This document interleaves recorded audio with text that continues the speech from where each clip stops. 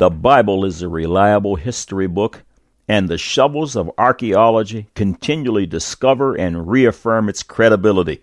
This subject today will again certify its veracity.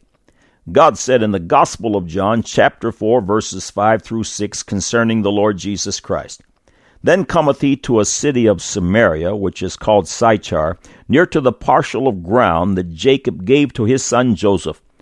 Now Jacob's well was there. Jesus, therefore, being wearied with his journey, sat thus on the well, and it was about the 6th hour." Jesus came to drink at the well that the patriarch Jacob, later to be called Israel, had dug nearly 4,000 years before. Man said that the biblical account of Jacob's well does not deserve attention because it is not a reliable historical record. Now the record.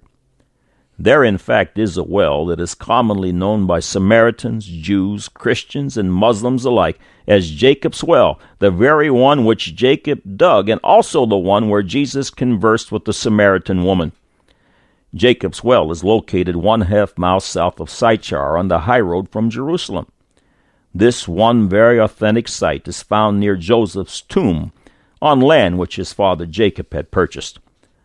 The Samaritans' tradition of Jacob's well dates back 23 centuries. It was attested to by the woman at the well who said to Jesus in John chapter 4, verse 12, "Art thou greater than our father Jacob, which gave us the well, and drank thereof himself and his children and his cattle?"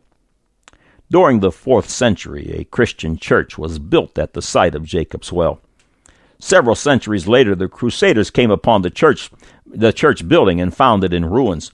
They rebuilt it only to have it destroyed again during the 12th century. It lay dormant until it was unearthed again in 1838 by Robinson, who discovered the entrance to the well's mouth.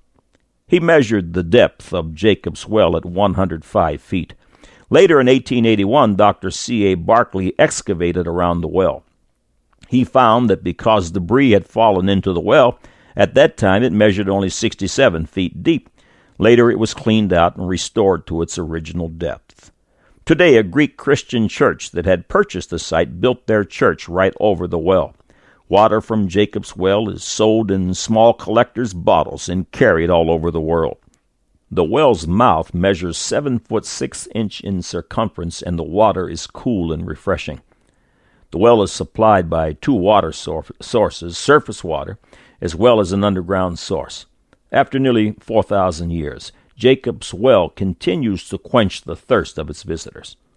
Is the record that God left us in His Holy Bible true? Can we rely on it? Will it stand up in the face of the skeptics and detractors? Jacob's well says yes. God said Jacob's well. Man said that the biblical account of Jacob's well does not deserve attention because it is not a reliable historical record. Now you have the record.